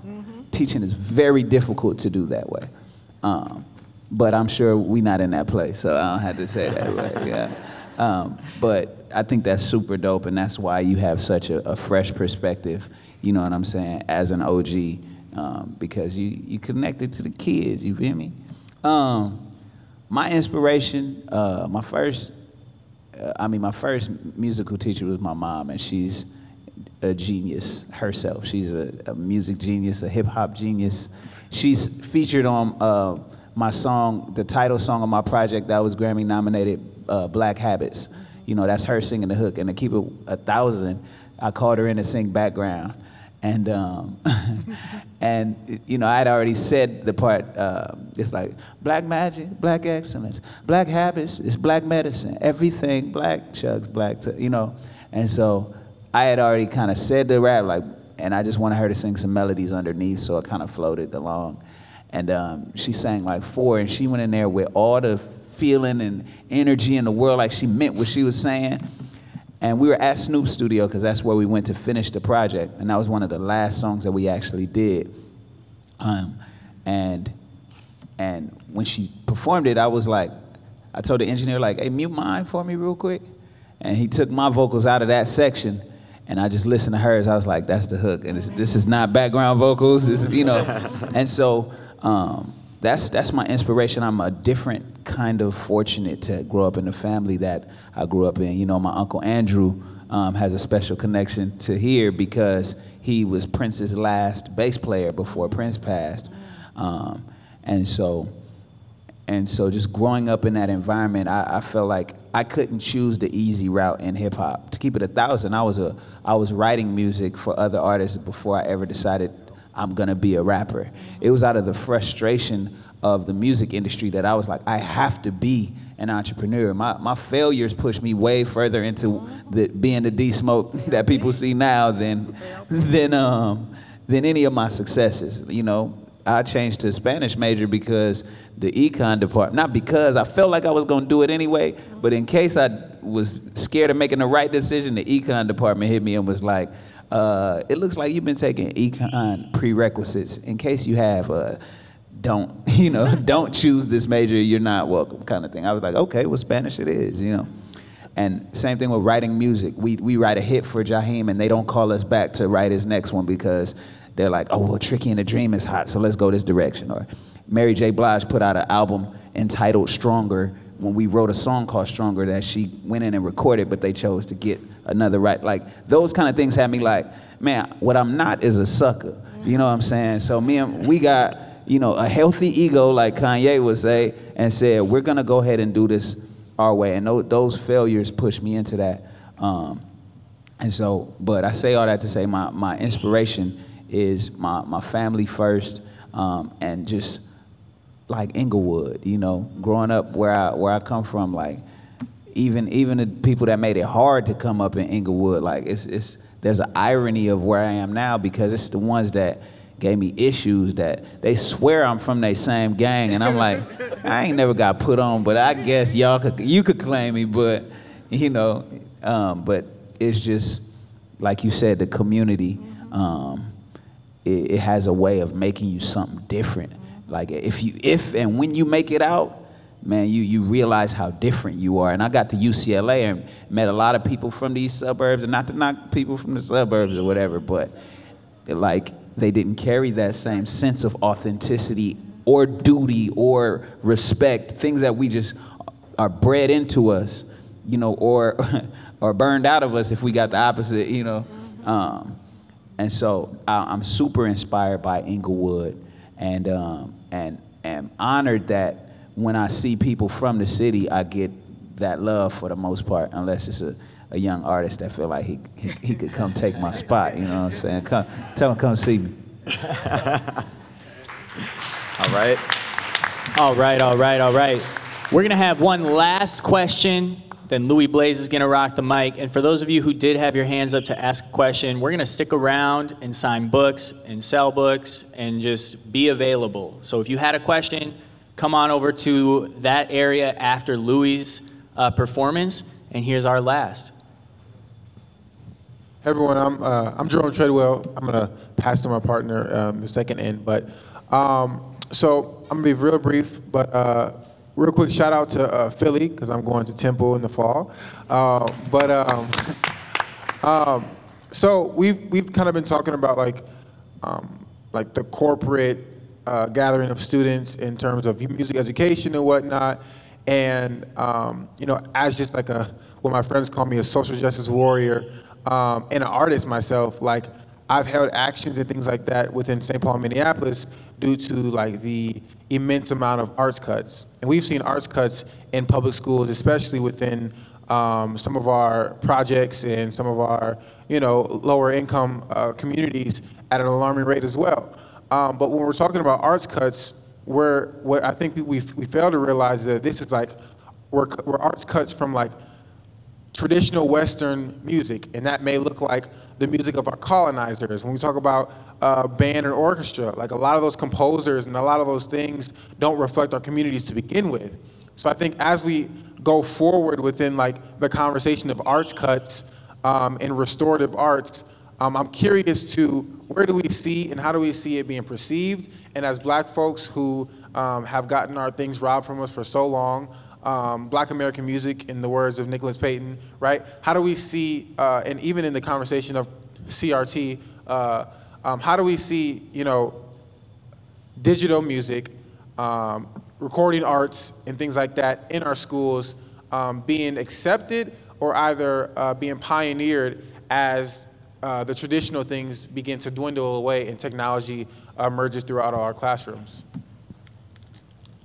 So that's a big question. So I'm going to take a bite out of it, and I'm going to turn it over to my partner here. He's going to fix it.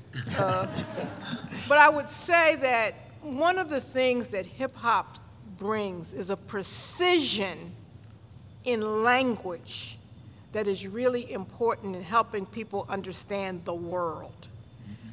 So, for example, I never let someone say, oh, I love listening to classical music. If you tell me that, I'm going to say, what kind of classical? Now, if they think I mean, well, like Schubert, no. Are you talking European classical, Chinese classical, African classical, American classical, which is actually jazz? I mean, we have to get the terminology right. We got to have our kids understand that what they are producing and putting into the world can be named, and it needs to be named correctly. One of the activities I do with kids is I ask the kids to tell me, what's your nickname and how did you get it, right? Amazing question. Because everybody got a nickname. You think you're dealing with Nathaniel, but that's Mookie, right? And until we, and there's something about the essence of that nickname, something about that nickname that speaks to the essence of the person, right? So I think that one of the ways that we help young people and help the wider world begin to understand what we're trying to do is that we have to be much more precise. We have to be clear in our language, to talk about what we talk about. Is Jan Little Van Zandt said, let's call a thing a thing. Period. That's what we have to begin to do, because I think that too much of what happens is everything gets lumped into one thing. People don't even understand that there are genres of hip hop, right? Oh, well, hear that gangster rap. Well, that's a genre. Mm-hmm. You also may not like to watch X-rated movies. Don't do it. Okay? But don't say you ain't never going to a movie because there's an X-rated movie out there. If you, I guess the history teacher in me always wants to know, if you look at the history of hip-hop and the developments from Jamaica to the Bronx, throughout New York, to the West Coast, to Southern, there's all kinds of different genres of this art form. And until we get to be more precise about it, we'll let people, again, write the narrative, lump it on. Yeah, because somebody actually said that hip-hop caused Uvalde. And I'm like, are you serious? You're gonna, we're gonna let that stand? We're not gonna come back and say, what are you talking about? So I think it's really important that we begin to really be precise in our message, to be clear on what it is that we are doing with young people and support them as they try to write those narratives. So I think I'll stop right there.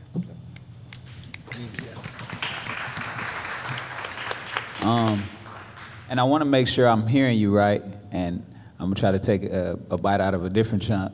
You were talking about arts cuts in schools, right? Where they cut funding for arts programs? Okay. So, and you made a very good point. A lot of those programs aren't reinforcing who we are and validating our art forms to begin with. So it's two sides to it. It's one, don't cut arts, right? It is terrible that that's happening. But those programs haven't been designed to create artists. You know, they might make band members, you know, and I've been an artist since I was like 6 years old. You know, once I started playing piano, I started making up stuff of my own, you know.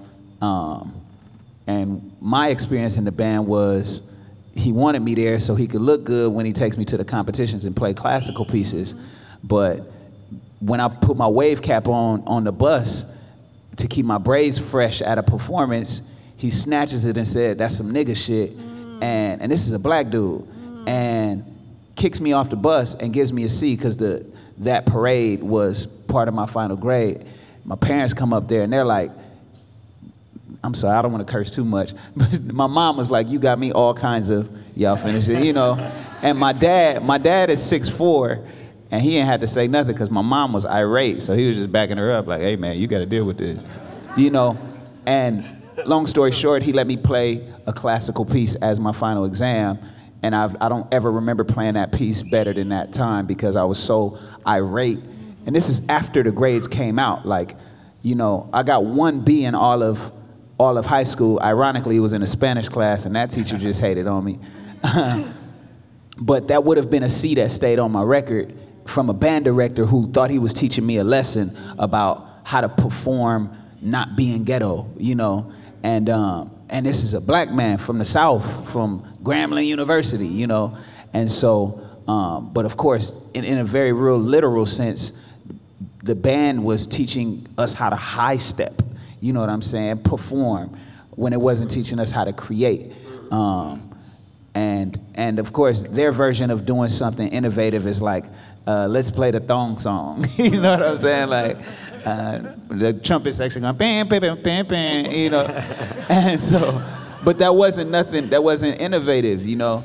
And so, that is what it means to be like, to be an educator nowadays. We gotta be first, and yeah, I hurt for the schools, and it's not just music. It's like, but you said arts cut, so but my parents was big fans of like, man, when schools had mechanics and home ec and all that stuff, it was still introducing students to a wide range of life paths, you know.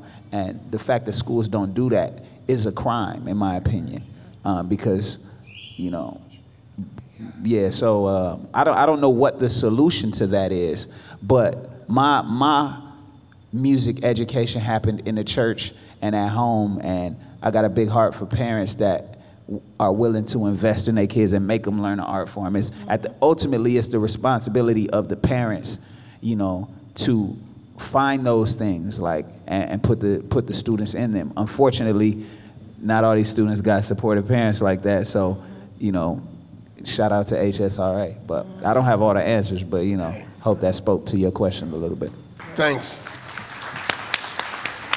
I just wanted to say, you know, when you were talking about kids not having support, and it's really a paradigm shift to be in a community. That's what we're about. Family, respect, community, and education. That's our mantra.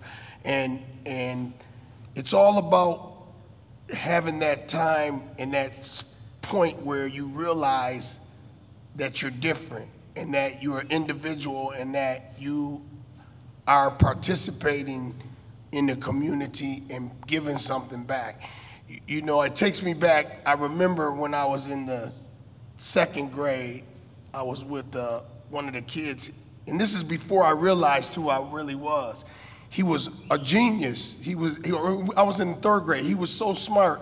He was this Greek kid, and he was amazingly smart. And I used to copy what he would do. I sat behind him, and I tried and keep up with him. And then one day, he tore his shirt, and he broke down and cried and just lost all his composure. And I said, "Peter, what's wrong, man?" He tore his shirt, and I was like, that ain't nothing. Don't worry about it. You know you can get another shirt, you know. What are you worried about? And he couldn't get over that point. And I realized at that moment that was a paradigm shift for me, to realize that I had something that he didn't have. It was an ability to cope and deal with different things, even though he could do everything academically, but socially and emotionally, he couldn't understand what it took. And so that was the start of my journey, because academically in school, it was terrible. And then when I got to the school that this school is based on, which was the St. Paul Open School that Joe kind of mentioned, it really is, again, a paradigm shift. It's about understanding how young people learn and giving them the empowerment to realize what it takes for them to be successful and how education really will benefit them. And at this point, I'm so happy that I'm here in this space with an opportunity to forge forward and make a difference in the community. I'm really proud of Hip Hop Genius, the 2.0. But I had one thing that I just wanted to ask, because I know you had mentioned you were writing a book,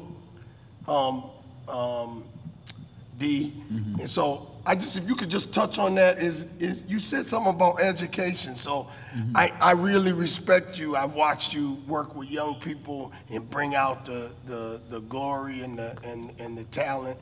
And so I'm just wondering, what are you planning on doing with that? I mean, yeah.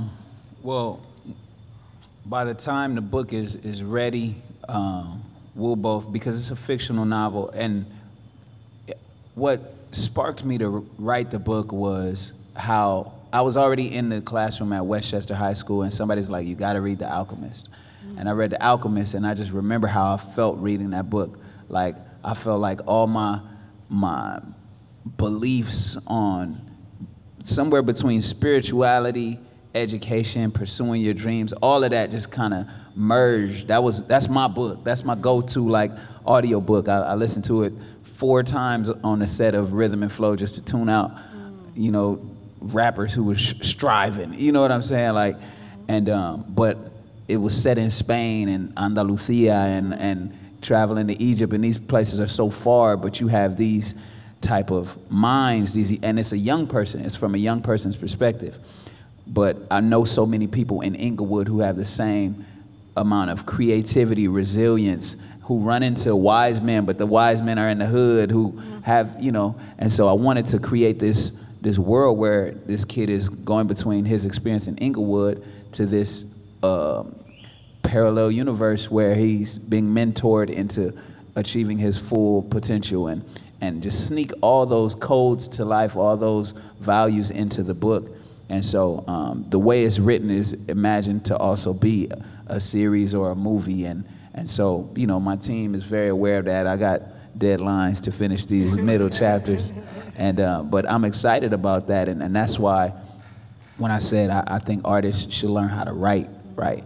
Ice Cube is a prime example of we know he's a rapper, but I think what just took him and put him in a whole different stratosphere is his ability to tell stories. And even as he was rapping, that's what it was, so. Wow. Yes, indeed. Make some noise, y'all, for our esteemed guests. And definitely do not go anywhere. In fact, the only people I would like to ask to go somewhere, and Sam, please say what you're about to say first, but I want to invite everybody on the stage to the back table there while Louis performs. Yeah, Sam, go ahead. Oh, okay, so we're going back while he performs? Yeah, y'all go back while he performs. Okay. Give him the space to rock the mic.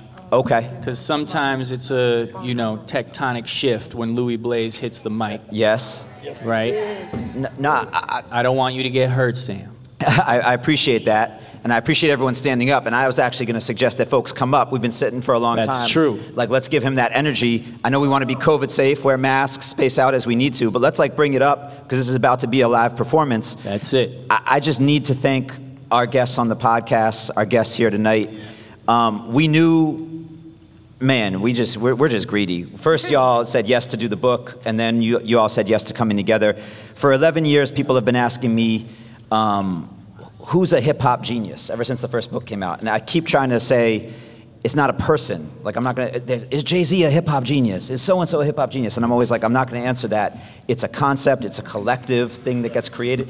But y'all, this is hip hop genius. Like, for the first time in 11 years, I'm gonna say that whatever's going on right now, and it's, you all have all these, accolades and things you've done, but yeah, and the collective of the room. I mean, it's this energy, it's all this, and where we are. But y'all have all the accolades and all that, and that's part of what's exciting. But you're truth tellers. Like, you've sat up here and just shared your truth and the truths as you see them, and I just want to appreciate that, because even if we erased all the titles and winning this and nominated for that and president of this, like, you all tell the truth every time, wherever you are. It doesn't matter if you're behind a microphone making music, or you're at a conference, or you're writing a book, or you're that's what you do, and I just want to really appreciate and honor both of you for doing that. And I hope, first we had you both in the book like side by side, but you hadn't met. Now we're together on a stage. I know the big homie is retired, but I'm still, like, my brain is turning with this documentary and how we can get more collaboration happening here, because it's a beautiful thing what's just happened here, and I just want to appreciate you and appreciate you all for being here with us. Thank you. Yeah. We're going to pull you out of retirement for the documentary. Listen, I work every day. Every day. I just don't want to add no more mentorship. It's Billy. Yes.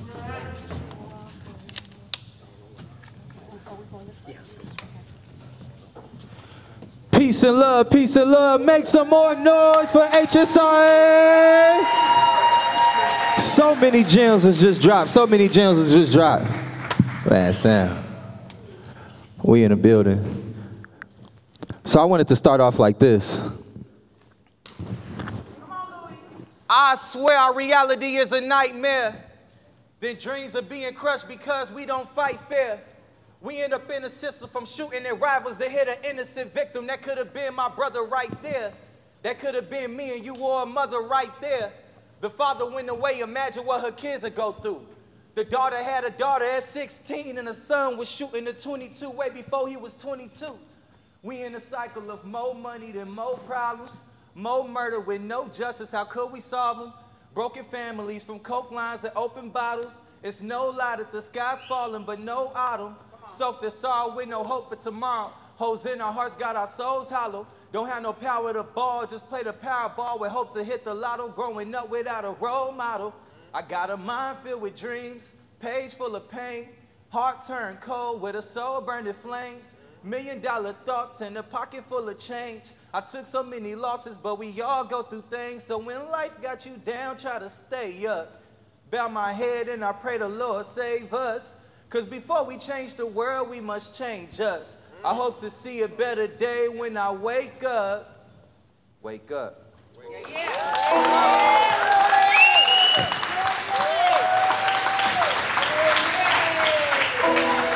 Yo. Think we could turn that up a little bit? Yeah. So the name of this song right here is called Placement. And it's me, doing some truth telling of my life and what I've experienced here in this world. Look, my little homie told me he just need a quick dollar. I understand, cause really I feel the same way. My big homie told me that a slow nickel was better than a fast dime, cause it's all about the path you take. You see, a barrel was never made for a crab, just like a cage was never made for a human. Got these people feeding off everything that we have with hidden agendas and the power of influence. I was down, I was ruined, running around with the fluid, lighting fire out the fire, lost desire to be a student. Found my way into the block at the crib, it was hard to eat. Started living in a box jacket when I hit the streets. I was acting way different than the way my mama raised me. So when I called her from that cell, it was really crazy. Only 16, so they EJJ me, waiting for me to fail, but that ain't faze me. Recognize placement. Sitting in the silence and I turn the TV on. Look at the times that we facing. Yeah. Trauma from the violence still living in my bones. Got no time to be complacent. Yeah. That's the enemy of progression. I'm steady putting on, taking time. I ain't racing. Yeah. pacing myself with patience, cause it's a marathon. 5 years on probation, with 5 years over my head. From 16 to 21, I was fed to the system of corrections. Just another number on the checklist, cause the issues of my life wasn't corrected. For real, still impacted by the drugs, alcohol, and the lack of funds. A broken home with kinfolk really showing love. So if I never found a school that had a studio, honestly, it was hard to even see me really showing up. Started growing up and learning more with my experience. Peep the way the game is played, now I'm feeling curious. Seriously been furious, we trapped and we don't even know. Stuck inside a cycle of survival where anything goes. All my kings rapping, playing ball and selling dope. Or be false prophets with non-profits, profit off of selling hope. Receiving jewels, show no pity to fools. In the city of sin, #1 rule is to recognize placement. Yeah, hey, sitting in the silence, then I turn the TV on, look at the times that we facing. Hey, trauma from the violence still living in my bones, got no time to be complacent. Yeah, that's the enemy of progression, I'm steady putting on, taking time, I ain't racing. Yeah, pacing myself with patience, cause it's a marathon, better recognize placement. Yeah, sitting in the silence, then I turn the TV on, look at the times that we facing. Yeah, trauma from the violence still living in my bones, got no time to be complacent. Yeah, that's the enemy of progression, I'm steady putting on, taking time, I ain't racing. Yeah, pacing myself with patience, cause it's a marathon.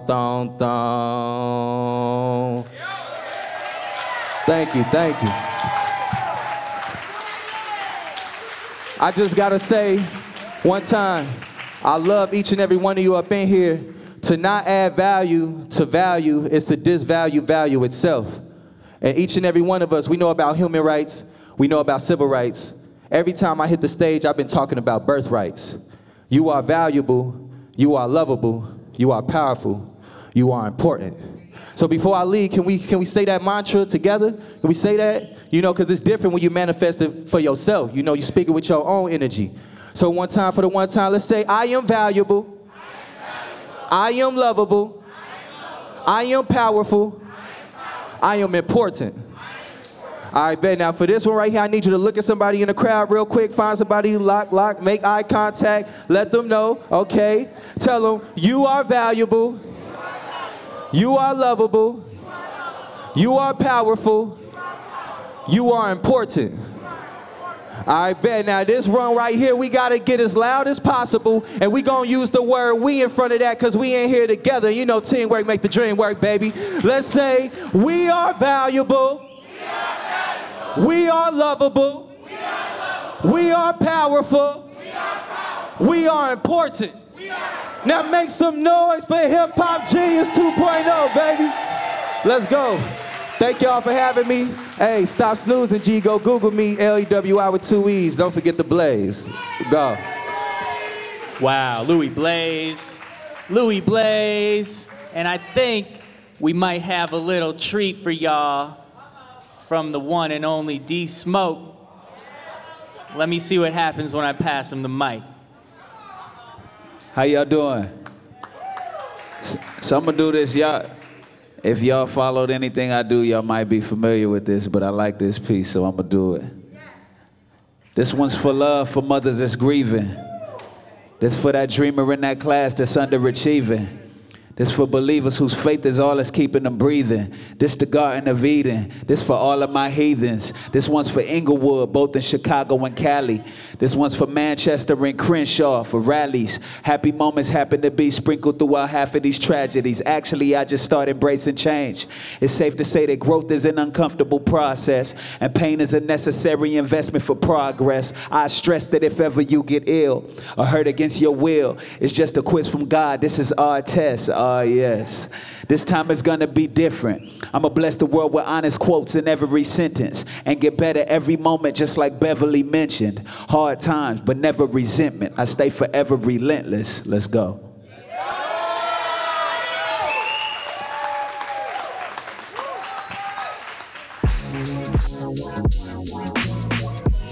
This has been a production of Hip Hop Genius. Order a copy now at www.hiphopgenius.org.